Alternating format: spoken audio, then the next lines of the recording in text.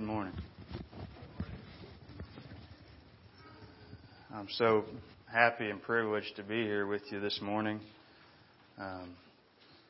It's a little bit emotional for me, as you might imagine. We've been here for a year and reconnected with many people that we were close to before we moved to Texas. And we've connected with people we never knew and have built relationships, and we are so thankful for our time here. It's been an honor and a privilege being a part of this body of people, the Lord's people. And I don't know if many of you know how much you've impacted our lives significantly, and I thank you for that. I don't want to take away from this time in the Lord's Word, but I do want to mention that. And that leads me into my thought for today. As I prepared and was praying on what the Lord would have me to preach this morning, I want to leave you with something. You know, there's change in the air. Not just with us leaving, but the turn of another year. And this is the time of year when people, they make resolutions and they decide what they're going to cut out or what they're going to add to their lives. They evaluate themselves based on the fact that it's the turn of a new year. And with these things in mind, I ask myself, what is the greatest need in the world? What is the greatest need in the entire world today? What is the greatest need in the life of churches that exist in this world today? What is the greatest need in the life of this church? What is the greatest need in the life of the individual members in this church? What is the greatest need in your life? And I'm speaking to two types of people this morning. Coincidentally, there only are two types of people. If you are born again, if you're in Christ, I have something to tell you. And if you're not, if you're lost and separated from Him, whether you're accepted even as a member in this body, if you don't know Him, I have something to say to you today as well. I'll give you at the outset, I've titled this sermon, The Power and Presence of Christ. And you can turn in your Bibles to John chapter 15. John chapter 15. We're going to look at and work through the first 5 verses of John chapter 15. And the reason this is so significant to me is because I see the Lord's hand and power at work in this body of people already. And so I ask myself, I don't believe the Lord and the elders and the church body has given me this opportunity lightly, without much consideration.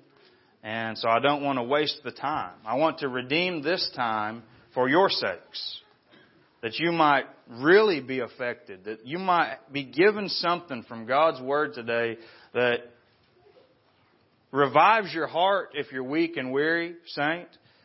And if you're yet to be converted, would open your eyes to the truth of the gospel. But I want to see this church continue on in power, serving the Lord faithfully. And there are a lot of methods that people put into practice in order to try to do that. And considering their sanctification, that can oftentimes be as much a stumbling block and hindrance as a help. And so before I ramble on much more, I'm going to get into the text here and read for you. We'll read the first 5 verses and then pray and begin. John chapter 15, verse 1, Jesus says, I am the true vine, and my Father is the vine dresser. Every branch in me that does not bear fruit, He takes away. And every branch that does bear fruit, He prunes, that it may bear more fruit. Already you are clean because of the word that I have spoken to you. Abide in me, and I in you. As the branch cannot bear fruit by itself unless it abides in the vine, neither can you unless you abide in me. I am the vine, you are the branches. Whoever abides in me and I in him, he it is that bears much fruit. For apart from me, you can do nothing. Bow with me. Our Heavenly Father, Lord, as we heard in the Psalms, I pray that you would cause your face to shine upon us. Father, that we would look to you as our strength, as our hope, as our source of all things in this life and in the life to come, that we would never be tempted or distracted by our own efforts, our own abilities, our own powers. I thank you for the sharp sword of your word that cuts through our suppositions about ourselves and the things that we think we're able to do. And I thank you for your sharp and clear word that calls us to the only one who can do anything in and through us. Father, I pray that this morning you would accompany your word with power, that you would, in fact, rend the heavens and come down, that we would not simply hear the gospel in word only, but in manifestation and demonstration of the Spirit and power. Father, show us what this means. We want to know you. I pray that we would be more aware of your presence here with us, that we might be conformed to the image of your Son and grow in relationship with you. Father, build and grow, strengthen your church today. Give me strength where I have none. In Jesus' name, amen.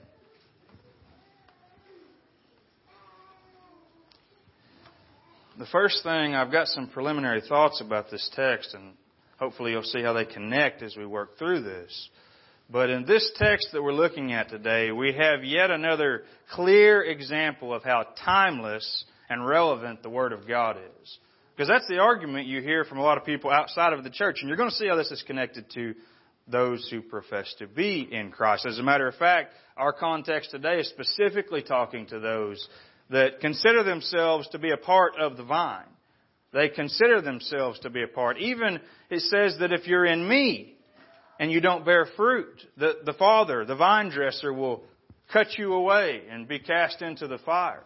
But this is in the context of those who profess to be in Christ. So it's relevant here, but just in the beginning we'll consider this. The word today, the thought today is concerning God's Word, concerning the Holy Scriptures. This is the word today. It says it's irrelevant. It's outdated. It doesn't deal with the issues of life. It doesn't deal with the issues of man as he is today in the world. We're so much more advanced, especially in our Western civilization. We're so intelligent. Our medicine is so far surpassing those in the Scripture times that we as a society and culture, we're a stronger, more capable, better man. And we look at ourselves with this American pride and we say that I can do things well. And the best thing about us, we're so thankful for our country. Why? Because it's full of good people. And us, our good families. Our families that have dinner together on Sunday and spend time together in the holidays. Especially in this season that we just went through. We think of ourselves as those who are better. We need less help, we believe sometimes, than those in Scripture. But Jesus' words to us here drive right at the heart of every human being. The heart of the human condition is our pride, our arrogance, and our belief that we can please God, that we can do what is acceptable to Him in and of ourselves. And I believe that this is a serious danger and problem in the life of those who make up the church. That they be tempted to believe that now that I'm in Christ, now that I've been born again and given this new heart, that I've got this capacity within me to do good and please God apart from Him. That He did it and took His hand off. And that shows itself evident when we live our lives detached from a desperation and prayer and dependence on Him. When we're not abiding in Him, as He says.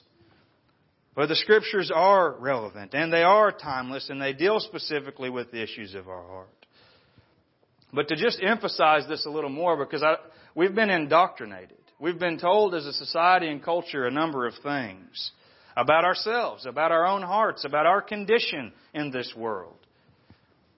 And these things are intentional. It's a work of the devil and it's a work of our own flesh and desires that we have in our dark hearts. But the culture has a common theme regarding the human condition. Tell me if any of these expressions are familiar to you. Follow your heart. Follow your heart. You know, whenever Raina and I were at the children's home, I would tell the girls anytime they would ask me, what should I do, Mr. Priest? I would say, well, follow your heart. Because I would labor to teach them in devotions all the time that their heart is deceitful and desperately sick, as the Scripture says. And that they can't trust their heart. They can't follow it. They need to follow the Word of God. They need to follow Christ and the leading of the Spirit, not their own hearts.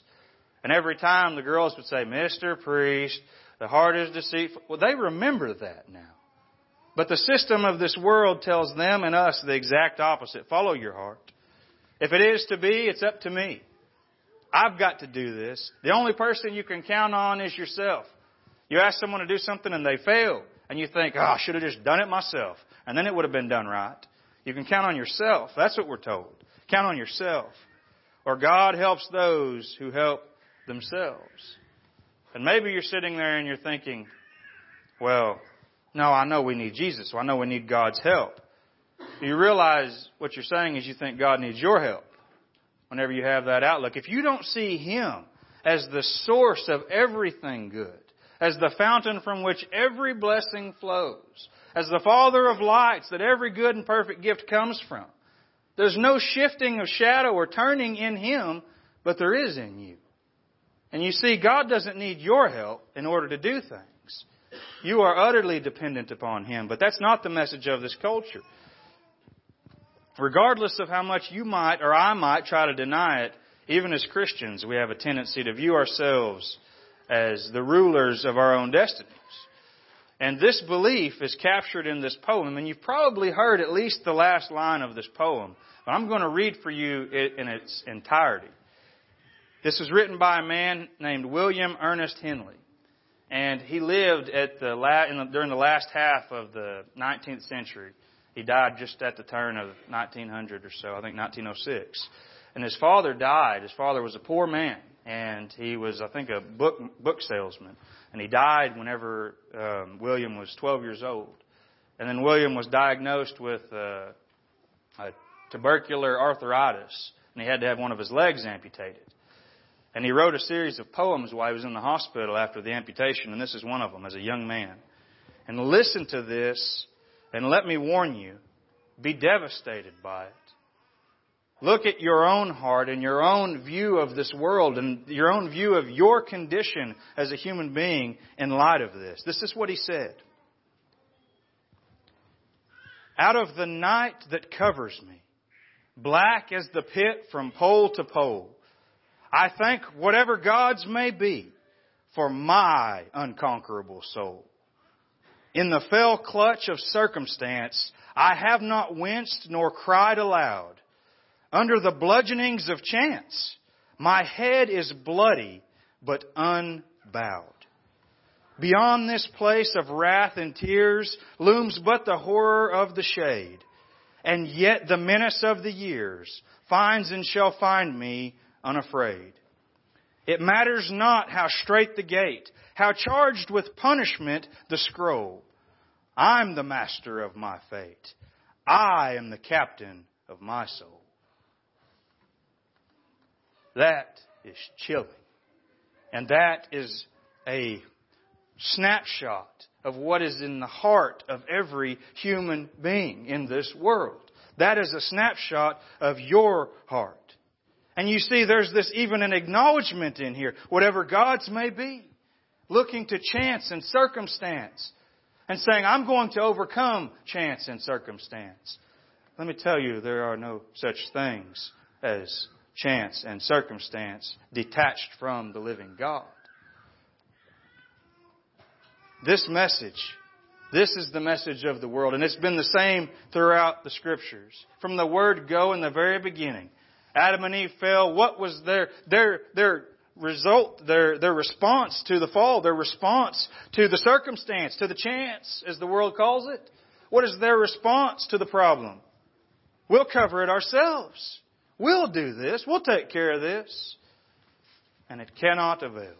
And it will not. And throughout the testimony of the history of Scripture and the world has been man trying to take care of the problems in their lives in this world. But they're fleeting and temporal and they can't do it. I believe that is a clear picture of the human heart. And we were raised in this culture. We've been indoctrinated, as I said, to believe certain things about ourselves. We believe that man is basically good. We believe that we're born with a propensity to try to do what's right. And yeah, we do bad things, but, everybody does, and it's not that big of a deal. But it's not something we would call evil. I got to speak at my grandmother's funeral a couple of years ago, and I wanted to preach the gospel. Go figure. And in the moment, I was giving a testimony of my life as a child and how evil I was and sinful and how it manifested itself that I got in trouble a lot. And it was commented on by people who knew me, even teachers at the time, that said, you weren't really that bad. You were just an ornery kid, but you were a good kid. See, they're downplaying the reality of the horrors of evil that exists in the human heart. We do that. We live in a society and culture that says we ought to do that. I was talking with someone recently, talking about the sin in the heart of a child, matter of fact, their child. And they said, I just need to figure out how to deal with them and point them on a better way. How do I reach them? And I said, the problem is that their heart is evil. And they were drastically offended. Because we're raised in a society that says these young children, they're born basically pure, innocent. We use that language as if they're not born as David was, brought forth in iniquity and sin, conceived in this sin. It's the way we come into this world. And we maybe talk about this in here, and you hear this sound teaching all the time, I know, but be confronted by the fact that this is who you are by nature. This is where we're going with this. Your nature is opposed to God. It's opposed to God. But what does Jesus say concerning these things? What is Jesus' word concerning the human condition and the power of Almighty man? Of our ability to hold God's feet to the fire. Because if we say the right things, or if we do the right things, and we can talk about this in the Word of Faith and charismatic circles, where they say that they can twist God's arm by using the right language, and that their words have more power than God's authority and sovereignty. We can say that to them, but then we have to look at ourselves and say we do the same thing. Because in the Reformed circles, if we do our catechisms, and if we study the Scriptures and spend a lot of time in prayer, and we know right theology, then we ought to be able to influence change. We ought to grow and be sanctified because of these formula things that we're ticking off and stepping through, as if God owes us because we did those things. And He doesn't. You see, those things, if God receives them and is pleased in them, it's because He was the one doing them in you. And that's where we're going today. But what does Jesus say about this Almighty man and the problem that exists within Him? He says, I am the true vine, and my Father is the vine dresser. Jesus is the true vine. What does that tell us? That there are many false vines. You see that? There are many things that we put our hope in which promise success and deliverance, but are all empty and vain. It's like those leaves that were sewn together by Adam and Eve. They didn't do the trick. They couldn't do it. Dead leaves. They can't cover. They can't cover. You need an eternal, secure covering. Not one that will fade away. One that truly covers. And this is the things that we do. We're so quick to abandon God and look to ourselves and look to other vines than the true vine. What is this true vine, Jesus Christ? He's the source of life to the branch. And we look at our lives, and like I said, we may look to a catechism, maybe the vine you're looking to. If I catechize my child enough, that is the key. And if you do that and do that and do that and do that, then God will save them. Don't mishear me, church.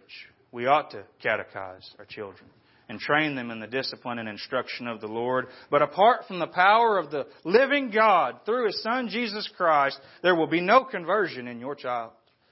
We're dependent on the vine. There's no life apart from the vine. There are false vines all around us. Justin, preaching through Galatians, recently dealt with it. Galatians 1, verse 6 and 7. I am astonished that you're so quickly deserting Him who called you in the grace of Christ and are turning to a different gospel. Not that there is another one, but there are some who trouble you and want to distort the gospel other gospels, other vines, other sources of life, other sources of hope. If my family looks a certain way, if I can get them all to dress, act, and talk in a specific manner, and it's something I can be proud of. Or I look back on a heritage, and believe me, this affects me. When I look back on a heritage of family who loved one another and spent time together and said good things about the Lord, and I look to that heritage, and that is my vine. I'm attached to that vine. According to the flesh, there's no life there. No eternal life there. The fruit that comes from that vine is good and it's a grace from God, but it's not eternal.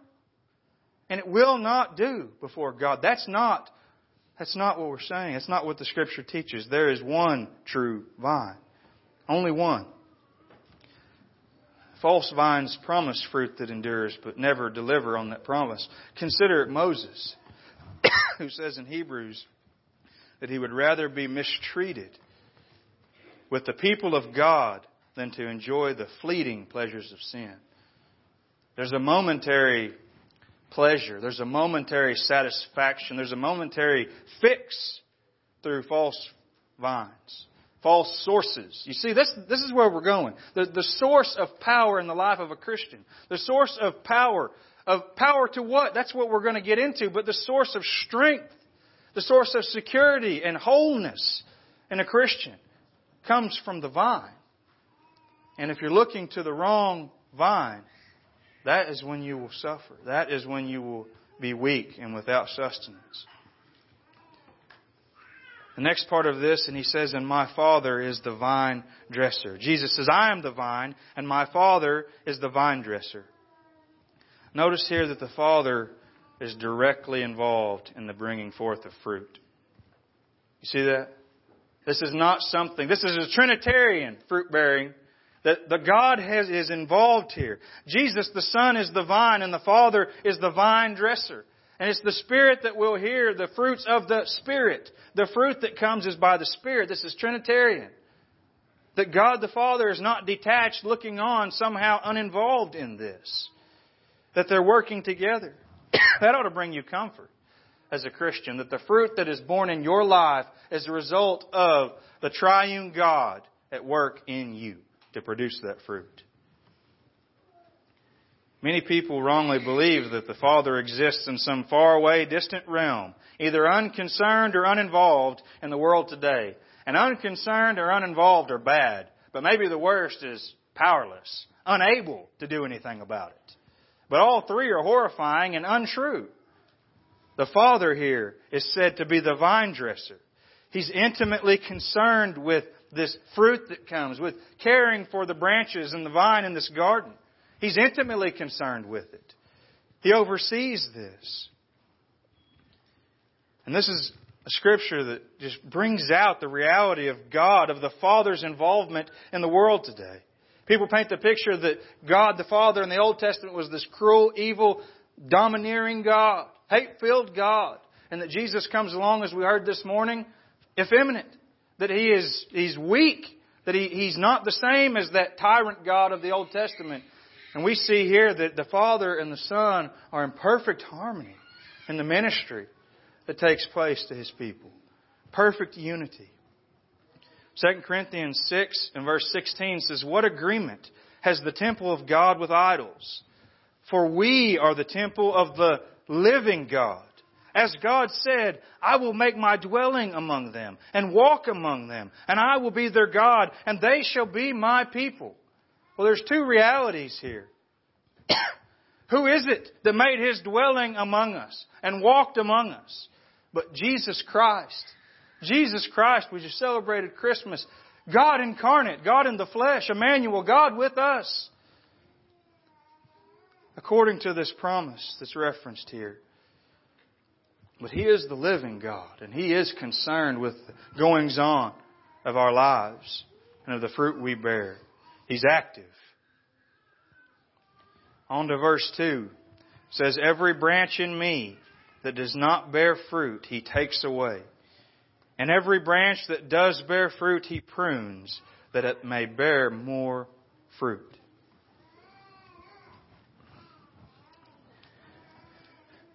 One of the most glorious and terrifying promises in the entire Bible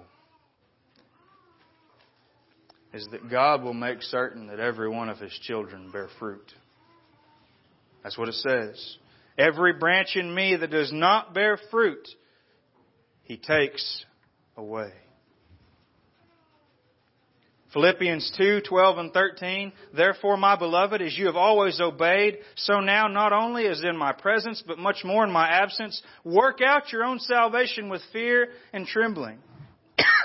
For it is God who works in you, both to will and to work for His good pleasure. Most people read this, and what they read when they see Philippians 2:12 is, get out there and just work it out. You've got to examine yourself and work out this salvation and figure out if you're doing the right things, if you've done all the right things, work it out. This is an agricultural term. This working out is the digging up, the examination, like you would dig up something in the ground that's been planted to look at it and see, what does this look like? It's an examination. But why are we examining? What's the context here? Why should we do it with fear and trembling? For it is God who works in you, both to will and work for His good pleasure. Every branch that doesn't bear fruit, He takes away. He produces fruit in the branches that are His. And so if you don't see fruit in your life, be afraid. If you call yourself His, fear and trembling. Because God is the one doing this in you. His name is upon you. If you're His, you're bearing His name. And He will not let you walk and continue in ungodliness and filth, not bearing fruit if you are His. Work it out. Examine. Is God working in me? Is the presence of Christ a reality in my life? That's what He's saying here. The branch that does not bear fruit, He takes away. And we'll read later on, if you continue past where we're going to stop, that it's cast into the fire. Let me give a very direct warning to you. That if you believe that you are saved, that you are a Christian, you may be deceived. Notice this language. Every branch in me. Now, this isn't saying that someone who is saved, who's been truly converted and is upheld by the power of God and is eternally secure, can fall away. Every branch in me is talking about someone who identifies themselves as being connected to Him. Every branch, every person, every individual. Maybe you've professed Christ for 60 years. Or maybe you're a new Christian. Is God at work in your life? I'm not asking you, do you have a checklist that you can show me? Is the living God at work in you? Is God doing something? Is God bringing forth fruit in you? Because if He's not, you ought to be afraid. You ought to examine these things.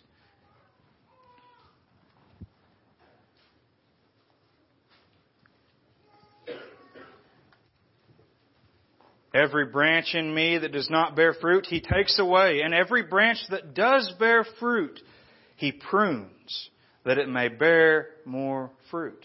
Again, this is such an encouraging thing to us today here, church. He says, He prunes. If it bears fruit, the Father prunes it, that it may bear more fruit. Again, the Father is committed to producing fruit in the life of the branches. But here, notice the emphasis here on this pruning. I've got I'm friend close to a dear family here outside of Ada that have had peach orchards most of their life. And some of you from Stratford, you're all familiar with peach trees. And there's a pruning process. But you need to consider what it means to prune something, to prune this vine and the branches. To prune a branch means you cut off excess parts of the branch that absorb water and nutrients and take away from the overall health of the branch. You understand that? That there's a cutting process here. And you may look at something here's the reality. You can look at a tree, especially a peach tree. You can look at this tree and it can be enormous and dead and unhealthy. And the peaches, the fruit that it bears, sour, bitter, not good. Why? Because it hasn't been pruned. Because there's something about this tree that is limiting its ability to bear good fruit. And the Scripture says that the Father is concerned enough with those branches which are His to prune them. To cut off those things that limit the health of the thing. Consider for Matthew 5 in the Sermon on the Mount, Jesus said, and if your right hand causes you to sin, cut it off and throw it away, for it is better that you lose one of your members than your whole body going to hell. This pruning is significant. It's significant. And God the Father is faithful to prune these branches. He's faithful. But next, consider this, that when you prune a branch, if you cut a tree, it hurts the branch at the point where the cut is made. It hurts. If you think that this pruning is this kind of, well, we're going to freeze it off. No, that's not what's being said to you. There's a cutting here. There's pain that happens. Maybe not to a tree, but as we experience pain, there's pain that happens. It hurts whenever the things that we love that are hindering us from bearing the fruit of God that endures, when those things are stripped away, it hurts. David said, it was good for me that I was afflicted. Our afflictions which bring forth this fruit. Next in verse 3, he goes on. He says, already you are clean because of the word that I have spoken to you. Oh, I hope that you hear that and you have a sigh of rejoicing. Already you are clean. And I really am thankful that Jesus said it this way, because our immediate temptation after hearing these words about bearing fruit and not bearing fruit, being cut away and destroyed and all these things, the temptation is that, okay, I've got to produce fruit. If I'm not bearing fruit, then I'm not going to be saved. If I'm not bearing fruit, then I won't be accepted before God. I'm the captain of my fate, so I've got to go out there and produce this fruit so that I can go to heaven. I've got to do this. And Jesus is quick to tell us, it's not on the basis of your fruit that you've been made clean. I've already made you clean. If the Son sets you free, you'll be free indeed. You've already been washed by the blood of Christ if you are in Him. So do not look to the fruit that you bear as some sort of tally list that you can present to God and say, look, God, look, elders, look, church, I'm bearing fruit. That means I'm a Christian. No, you're a Christian. You are accepted by God because you've been made clean by the words of Christ. That's what He's saying here. Nothing else. Nothing else. There are so many false vines that give us assurance in this life. So many things we look to our own fruit and the approval and acceptance of others. So many things. We'll evaluate our finances. And if I'm doing financially poor, my health's failing, God must not be pleased with me. Don't you understand, dear one, there's only one way to be pleasing to God. And it is by the blood of Jesus Christ, ultimately. So Jesus confronts this and lets us know that. And here's just one beautiful and glorious example of how we're made clean by the words, the Word of Christ. This is how this takes place. In John 6, verse 67, Jesus had immediately just been telling this huge number of people that's following Him, unless you eat my flesh and drink my blood, you cannot be my disciple. And many of them, the majority, left. And Jesus turns to the disciples, to the 12, and He says, do you want to go away as well? Simon Peter answered Him, Lord, to whom shall we go? You have the words of eternal life. You are the vine. Jesus showed Peter something here. Peter is able to see, you're the vine. Apart from you, there is no life. And this is significant. I love and I don't know it exactly, but the quote from R.C. Sproul, that a big problem in the church today is so many people don't believe that God invests His power in His Word. And that's not the case. The power of God is manifested to us in His Word. That's why we put such an emphasis on the preaching of His Word here. It's because we know how difficult the life is in this world. We know how hard it is when you're faced with temptation and trial and responsibility in this life. And you can't do it. You can't do it apart from the power of God. We deceive ourselves when we think that we can. We know that you need the power of God at work in your life. That's why we proclaim His Word to you. Because it's His Word that gives you the power in this world, in this life, to live the Christian life. That is the greatest need, by the way, is the power of God in your life. He goes on in verse 4, he says, abide in me, and I in you. As the branch cannot bear fruit by itself, unless it abides in the vine, neither can you unless you abide in me. Look at the first part of this. Abide in me, and I in you. There is an intimate relationship here. This isn't merely a closeness or a fondness of. It's intimate. I in you. Abide in me and I in you. There's this closeness, this personal bond and relationship here. The life that sustains the branch and produces fruit flows directly from the vine. Consider this life that comes from the vine. John 1:1, in the beginning was the Word, and the Word was with God, and the Word was God. He was in the beginning with God. All things were made through Him. Without Him was not anything made that was made. In Him was life, and the life was the light of men. And there's no life, there's no source of life, spiritually or otherwise. All of creation is held together at the word of His power. But there's no life apart from this one, this Word. This Christ is the source of life. And it's not as though you get a little sprinkle of life at the moment of conversion, and then you live the rest of your life basically on that supply, as if He's not daily maintaining the supply of life in you. If Jesus were to withhold His hand of sustaining power and life in you, there would be none. There would be none. He ever lives to make intercession for us. By His Word, He sustains the life of every one of us. The true vine is the source of all life. Colossians 1:17, and He is before all things, and in Him all things hold together. There's nothing. If Jesus is not holding it together by His strength and power and might, the might of our God, the God-man Jesus holding it together, there's nothing. Oblivion. Everything is gone. He is the Lord of all, and it is all His, and He sustains all. Next time you have an atheist ask you about your faith or condemn you about your faith, just remind them of this. The grace of God is allowing you to rail against Him, but it will be turned to wrath someday. Jesus Christ is sustaining them in that moment. What mercy! What mercy that He sustains you until you are converted. He holds all things together. He's the source of all life in this world, but particularly the life within the soul, the life of God, the life that comes from God in the soul of a man is through the vine. It must be from the vine, the true vine.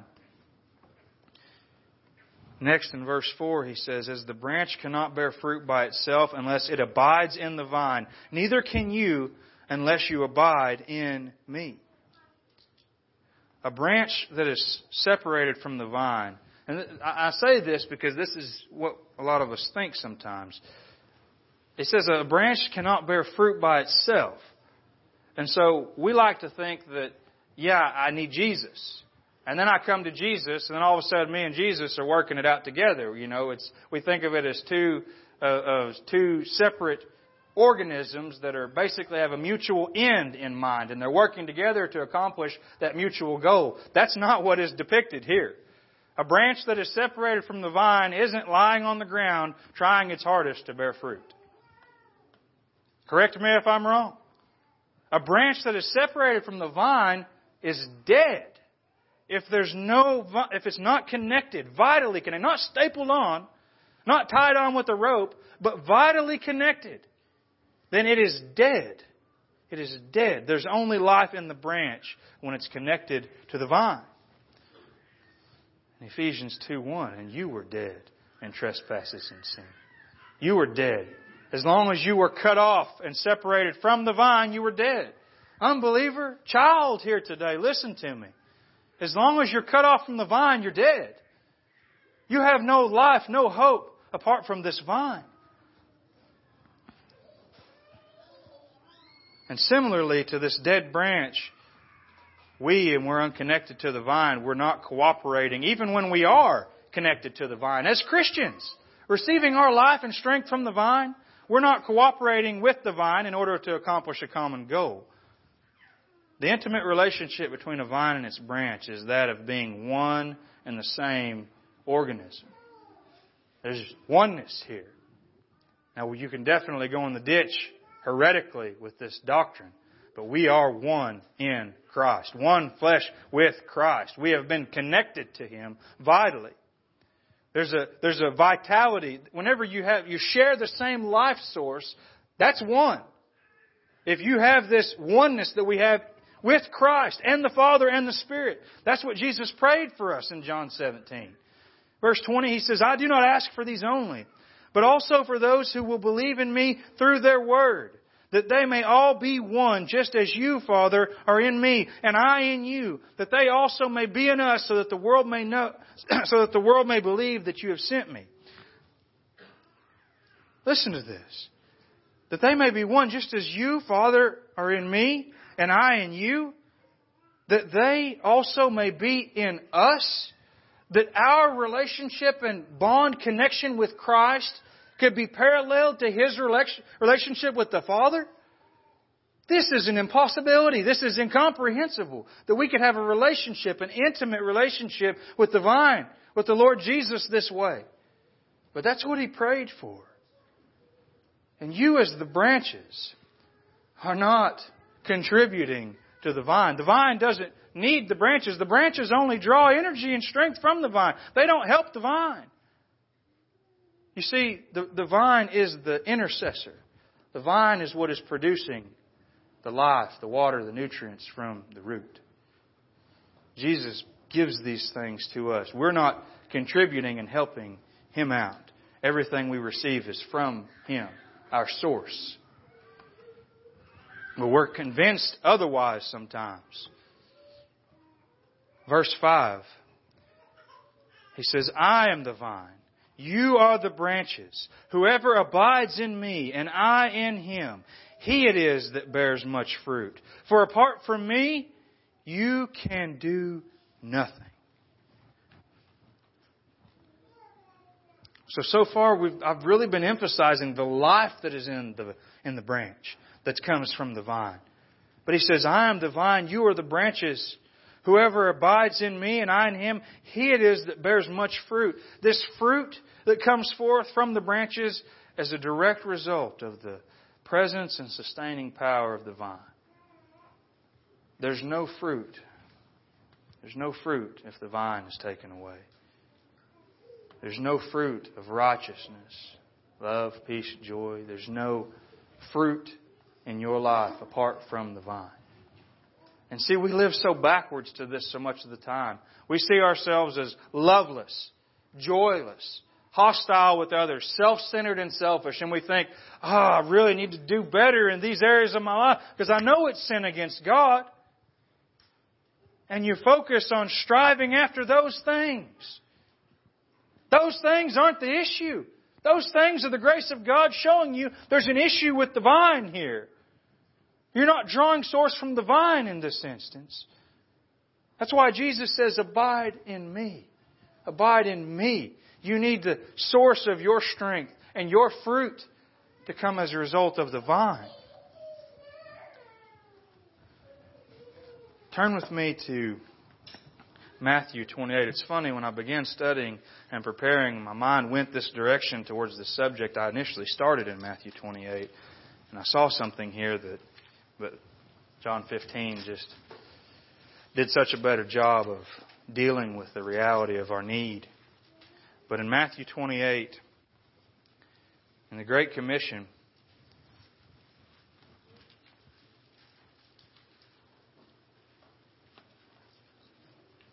verse 18,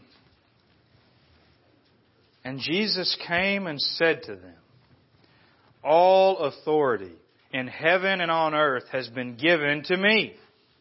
Go therefore and make disciples of all nations, baptizing them in the name of the Father and of the Son and of the Holy Spirit, teaching them to observe all that I have commanded you.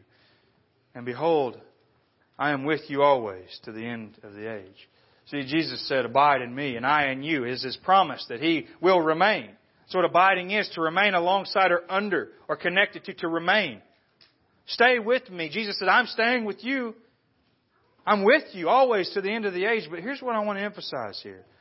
You know, if we're on the right track when we read these words here, we see where Jesus says, all authority in heaven and earth is given me. Go therefore. See, it starts this way. Jesus has been given authority over me and told me to go, so I'm going. He has authority over me to send me. But then as you study the Scriptures and you see the flow of thought here, you see, go therefore in light of the fact that He has authority and power over all things. That apart from His power and authority over all things, there is no success or growth or strength or power in the church in this endeavor. That the commission itself is hinged upon the power and authority of Jesus Christ. And then you begin to go with confidence knowing that Christ is doing this. He is building His church, not me. That He is the one doing this, and I'm privileged to be a part of this. But then you look further and you see this.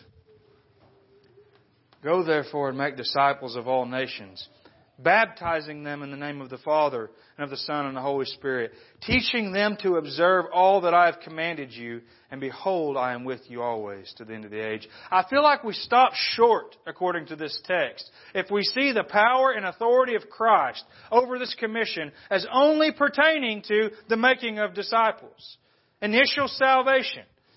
If we stop short there and don't see that we go in the strength of Christ in the baptizing and adding to church membership, the overseeing eye of Christ over all things, and yes, even in teaching them to observe all that He has commanded us. That apart from the power and authority of Christ in the life of those who have been converted, there will be no power to observe all that He has commanded. That He is the one supplying that. This gospel, from start to finish, is hinged upon the power of Christ. We experience so much grace and so much blessings, and we have been given new desires and affections and hearts. But see, we have a problem because we misunderstand and misinterpret the idea of the supernatural. We think about the supernatural as a sea parting, or someone who's dead in a cooler somewhere sitting up and coming back to life.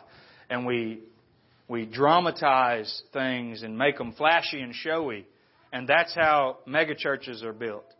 Put on some smoke and mirrors and lights and do some things and get people going. And I'm not denying the supernatural things happen in those places, but I don't believe it's the Holy Spirit accompanying those things. There's a lot of testimonies of some pretty spooky stuff happening to people who call upon spirits to do things. But our problem is that God is not the author of confusion, and He works within His ordered creation that He has made supernaturally. For example, if I wake up in the morning and I'm able to love my wife and put her first, that is supernatural. Not in the sense that it is some miraculous thing that happens that's not a common occurrence in the life of God's people, but in the fact that it goes against my nature. It goes against the nature that I was born with, which loves me more than her, which loves me first. It's supernatural in that God is working something different in me. And He is supplying the power to do that. And you see, a lot of the times we don't even see the hand of God in our lives. We think that it's only some dramatic external thing that we can see when God is working powerfully. Now, don't get me wrong. I believe in our text in John that there is this intimate relationship, almost of a face-to-face experiential encounter. And I beg God, I pray even this morning, that He would manifest Himself to us. Not that He's not here, but that we would be aware of His presence. That we would know that He's here with us. That we would have His presence. Thank you.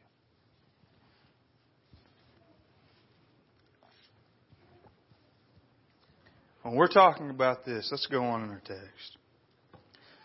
It continues in verse 5. I am the vine, and you are the branches. Whoever abides in me, and I in him, he it is that bears much fruit. For apart from me, you can do nothing. Nothing. See, the last part of this verse, we're confronted by a harsh reality that I believe myself, as well as most other Christians, are slow to admit.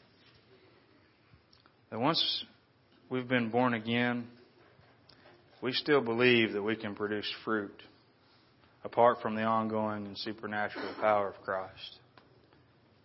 We do. We live in this world. Our tendency is to do it ourselves. If you give me something I can do, I can read my Bible. I can pray.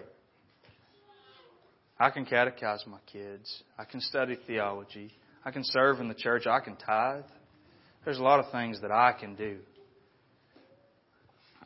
Let me tell you something I can't do. I can't bear fruit.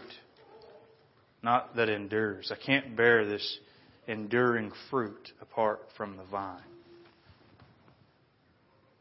Let that sink in, church. The single biggest problem in the life of this church or any other is a lack of manifestation of the power of God in you and in me. And you see, that is not saying it's God's fault. If that's your idea, you're just going further and further away. It's not God's fault. He says, draw near to me and I will draw near to you.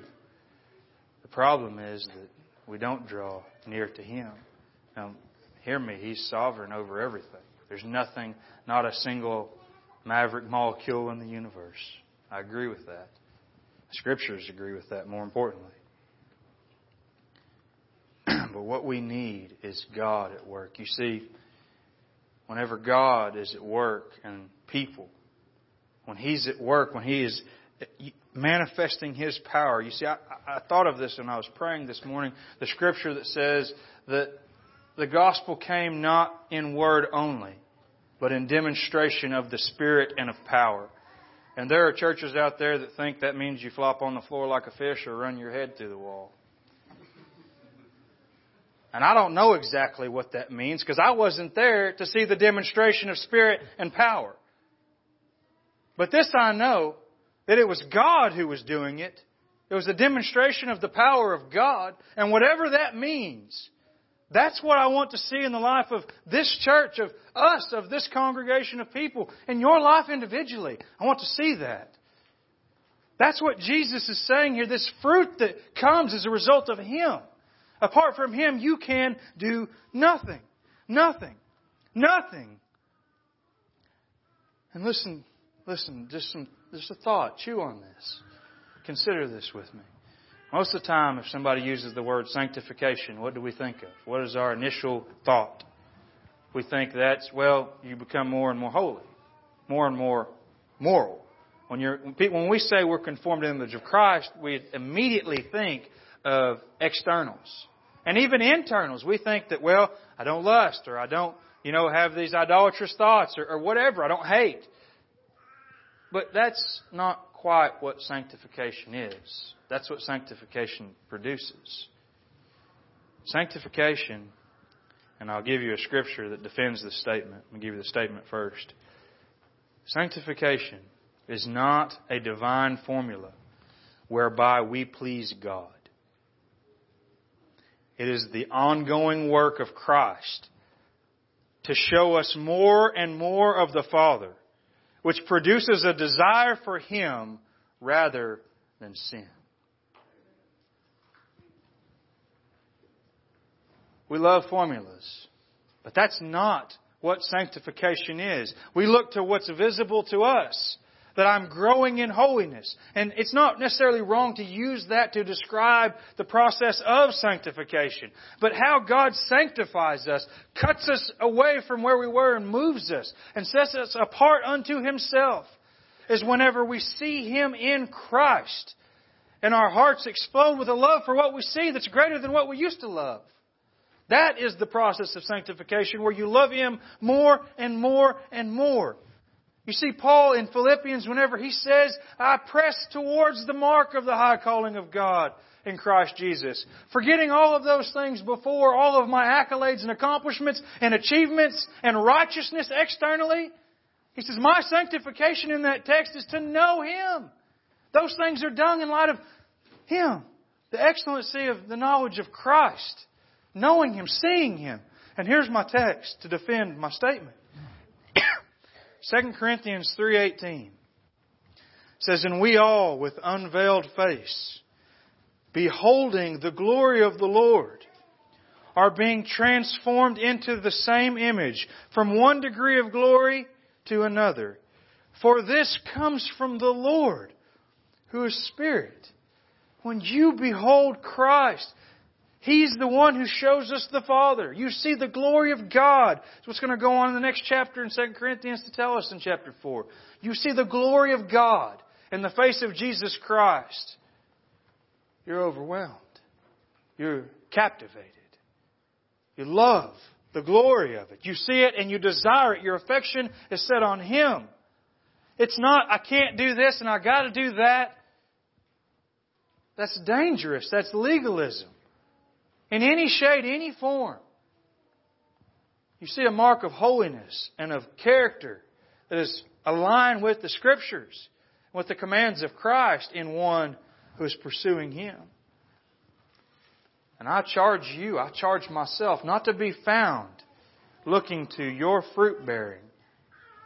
Don't navel gaze. Look inwardly and see, I'm doing this and I'm doing this and I'm doing this. God is pleased because of this. Look, I'm bearing fruit. Because let me tell you something, you can trick me.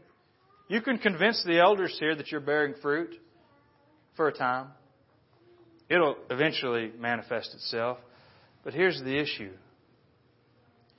Do you want to bear fruit? Do you desire it? Do you crave it? I heard a man one time say, I think he was out of context, but I appreciate his zeal. He said, I haven't resisted unto blood. And he was talking about working. He wanted to honor God by having a good work ethic. He said, I need to be bloody and tears. And he was fired up. I don't think that was the context of the verse. But do you desire to be holy? You can desire a lot of things. You can look to a lot of false vines. The one true vine produces true fruit that endures in you. And that's what we need by His power. And so I started off and I read that quote by Henley. What of those who boast in the almighty power of man? Did you catch that line in there? My head is bloody, but unbowed. I'm not bowing my head to anyone or anything. People get mad at the Calvinist God because why? Because He tells them that their will take them to hell. That's why.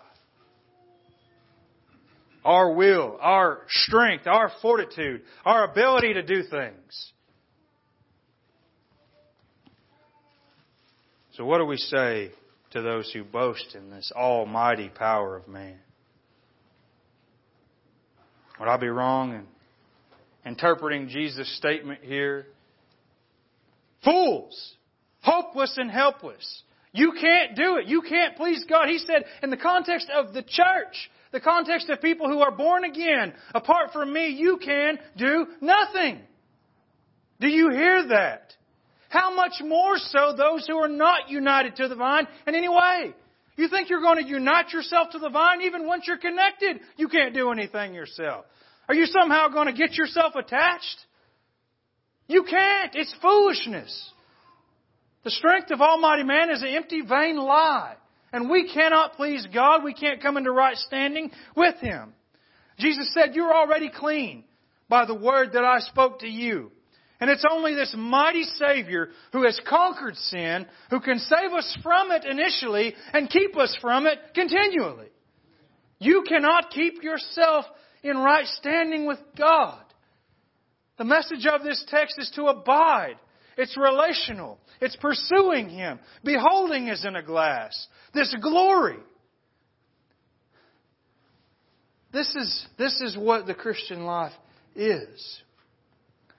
You know, we deal so much with denying. We work so hard to say all of this traditionalism in these other churches is wrong and foolish. And we strive after truth and understanding and theology, and we ought to. And we look to our creeds and our catechisms and our confessions and our church history, and we set up these formulas, and we demand and require things like seminaries and the exact perfect representation of Christian morality before a person can be married. We demand these things. And we say we can make a person in a society, a people, holy. through these means. And the truth is we can't. We can't. It's do these things. There are plenty of commands from Christ that we ought to be pursuing to obey and praying for obedience from Him. Don't mishear me. But don't lose this. He says, apart from me, you can do nothing. And I wonder how many here today maintain a profession. They believe that they're saved. They believe that they've been born again. People whom I love. They call themselves Christians.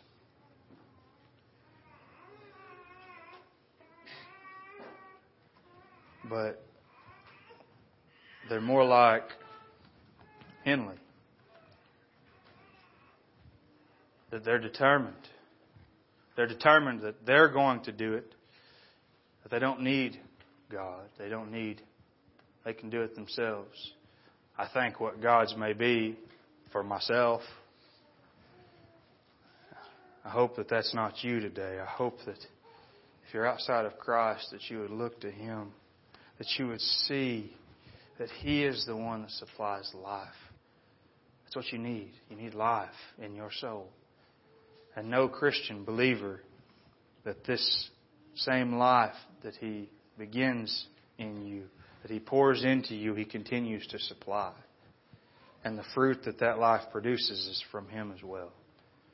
We have no boasting in this.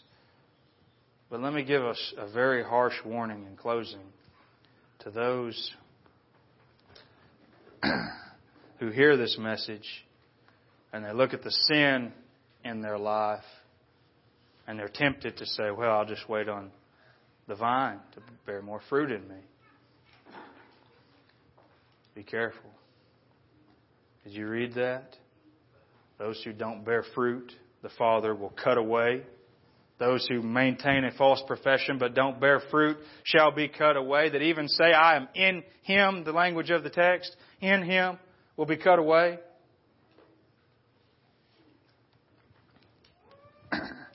What this ought to produce in you and me is a longing, a desire to abide in the vine, to behold Christ.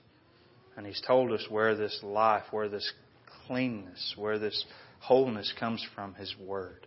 That's what He said.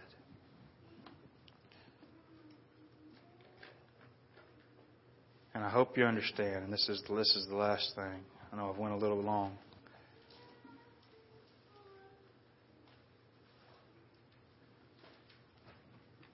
The reason we're so prone to looking to ourselves and our growth as Christians and our sanctification is because ultimately we see ourselves as the authority over good and evil. And sure, God has helped me to see what's right. But if I'm really dependent on Him, if He must be the one to do it, and I don't get to have my hands on it, then there's nothing to boast in. And sure, we'll say that about salvation, that I didn't do it. It's all of grace and all glory to Him. But we want to claim some credit whenever we evaluate ourselves in the life of the church. And I want to warn you from that. And I want to tell you this, and this is it, closing, that Jesus Christ, He didn't come into this world and become a man. God did not become a man in Jesus Christ in order to save a people who were doing okay, who had a pretty good sense of right and wrong, that had good hearts that they should follow but only messed up here and there. First off, even if you only messed up one time, you're guilty and deserving of eternal hell. So the Scripture teaches, and I won't back up from it. But the reality is we weren't people that were afflicted and victimized by everything around us and our circumstances. Now, like Henley said, chance and circumstance. Jesus Christ came into this world and became a man, took on a human flesh because man is evil. Evil in his core, his heart. His condition is consumed with self, lust, pride, and everything in this world other than God. And He came and suffered and died and shed His blood on the cross under God the Father's wrath. Why? To purchase for Himself a people. And He did it. And make no mistake that for those whom He shed His blood, He will produce fruit. This sanctification process is hinged upon Christ because it's His work in you. He is the one who is working in you because you were bought with a price. And that's the argument. Time constrains me. There's so many scriptures we could consider about that. The argument, why pursue holiness? Why pray for holiness? Why pursue God? Because Christ shed His blood and died for you. You weren't bought with corruptible things, Peter says, but with the precious blood of Christ. He shed His blood for you. It's this love, this intimacy, this union with Him that produces true holiness in the life of a Christian. And the unbeliever must come to God through that vine, that one who shed His blood, or they cannot come at all. So I pray you're looking to the true vine today. So I want to pray, and I guess Brother Randy will come up for the Lord's Supper. Y'all bow with me. Heavenly Father, Lord, I thank You for Your mercy. I thank You for Your kindness, Your power and grace. I thank You for reminding at least me of my need. I pray that this truth, the reality of our need for You in all things, that Your power be poured out upon us, that we might love our wives and our children and be faithful with the gospel and faithful in our giving in every area and avenue of our lives. Yes, even jobs and politics and all things, that we would be faithful, that we are unable to be faithful and bear fruit apart from You. I pray that reality would drive us to our knees and to Your Word. Not to check a list, but to abide in a person. In the true vine, Your Son, Jesus Christ. And I pray these things in His name. Amen.